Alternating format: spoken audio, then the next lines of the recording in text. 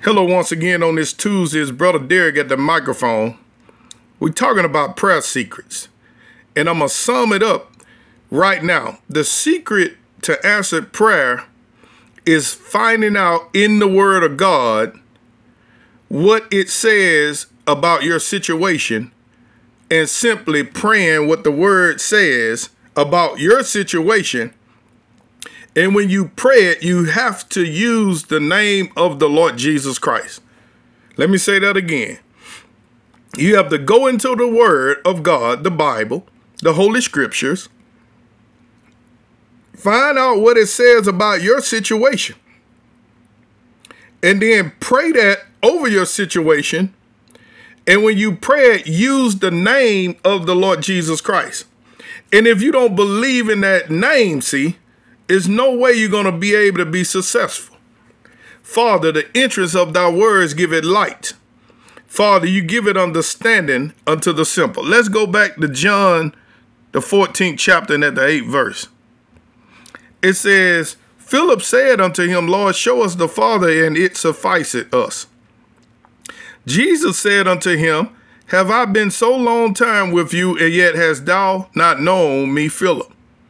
He that have seen me have seen the Father. And how sayest thou then, show us the Father? Believest thou not? That was a question. You don't believe me? Believest thou not that I am in the Father, and the Father in me? The words that I speak unto you, I speak not of myself, but the Father that dwelleth in me, he doeth the works.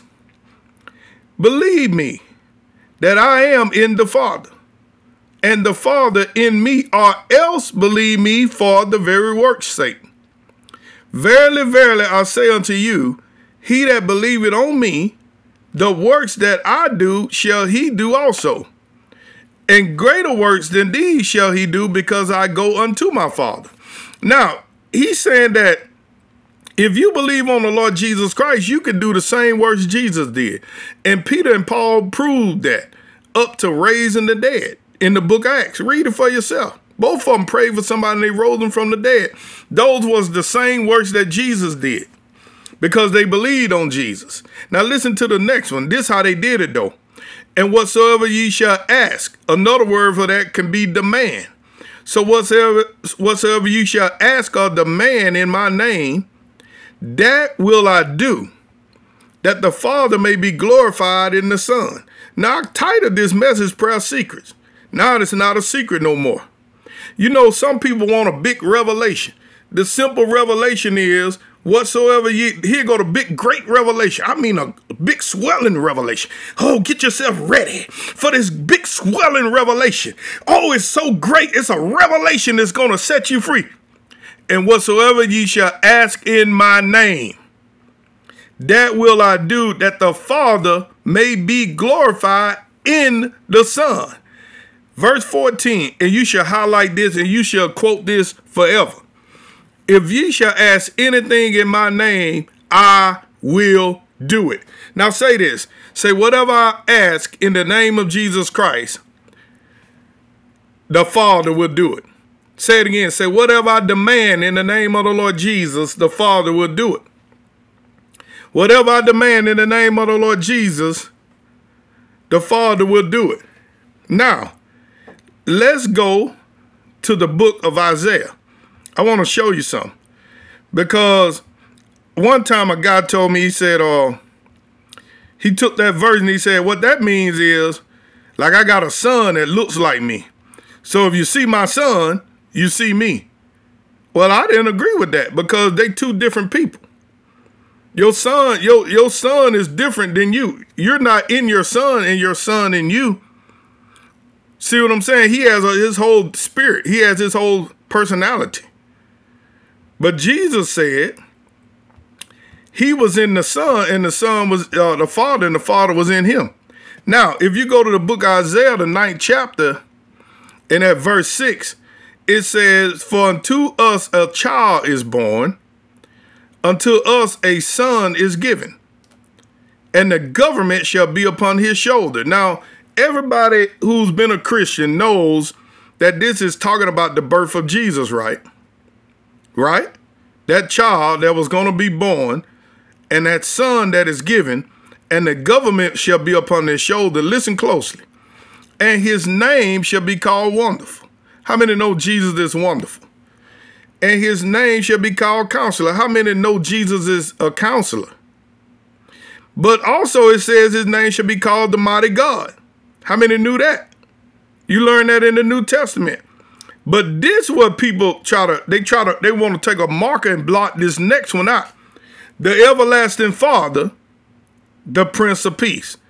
Everybody say the Prince of Peace. Jesus is the Prince of Peace. Isaiah prophesied that the chastisement of his peace is upon us, and by his stripes we're healed.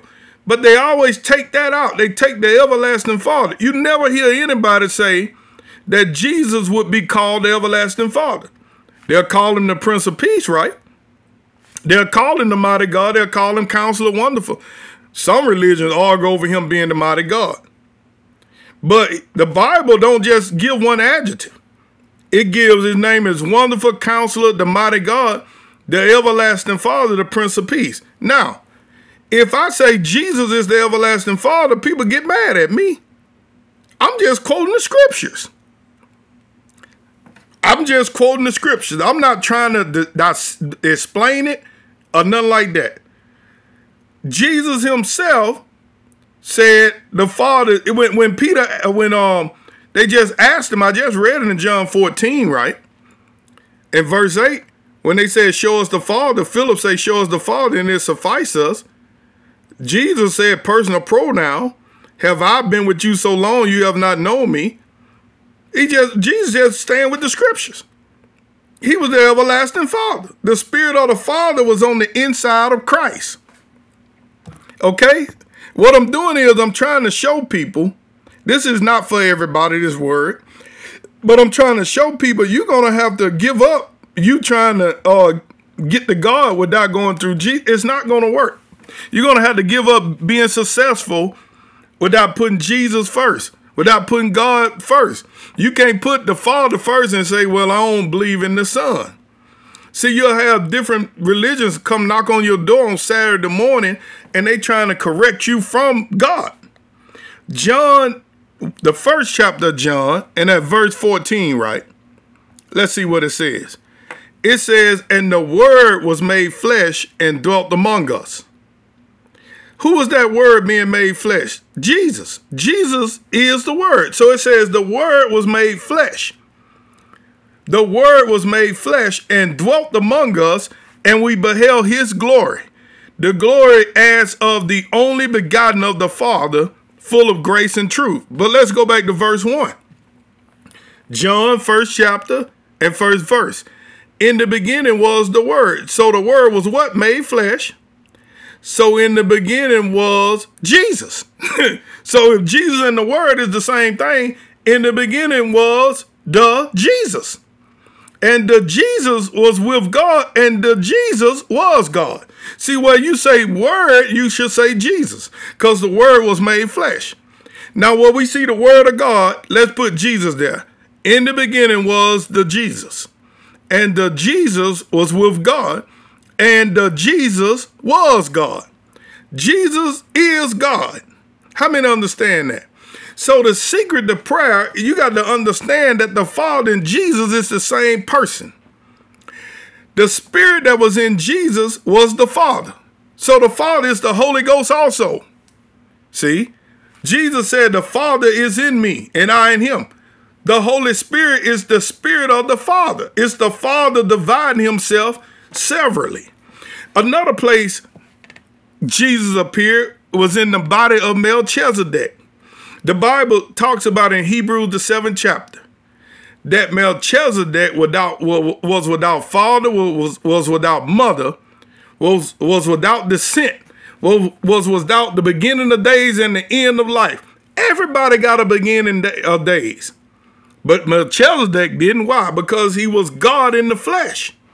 Jesus appeared as Melchizedek to Abraham in the 14th chapter of Genesis.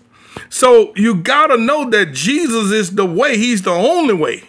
He is the way of holiness. He is the way that you get your prayers answered. Be blessed.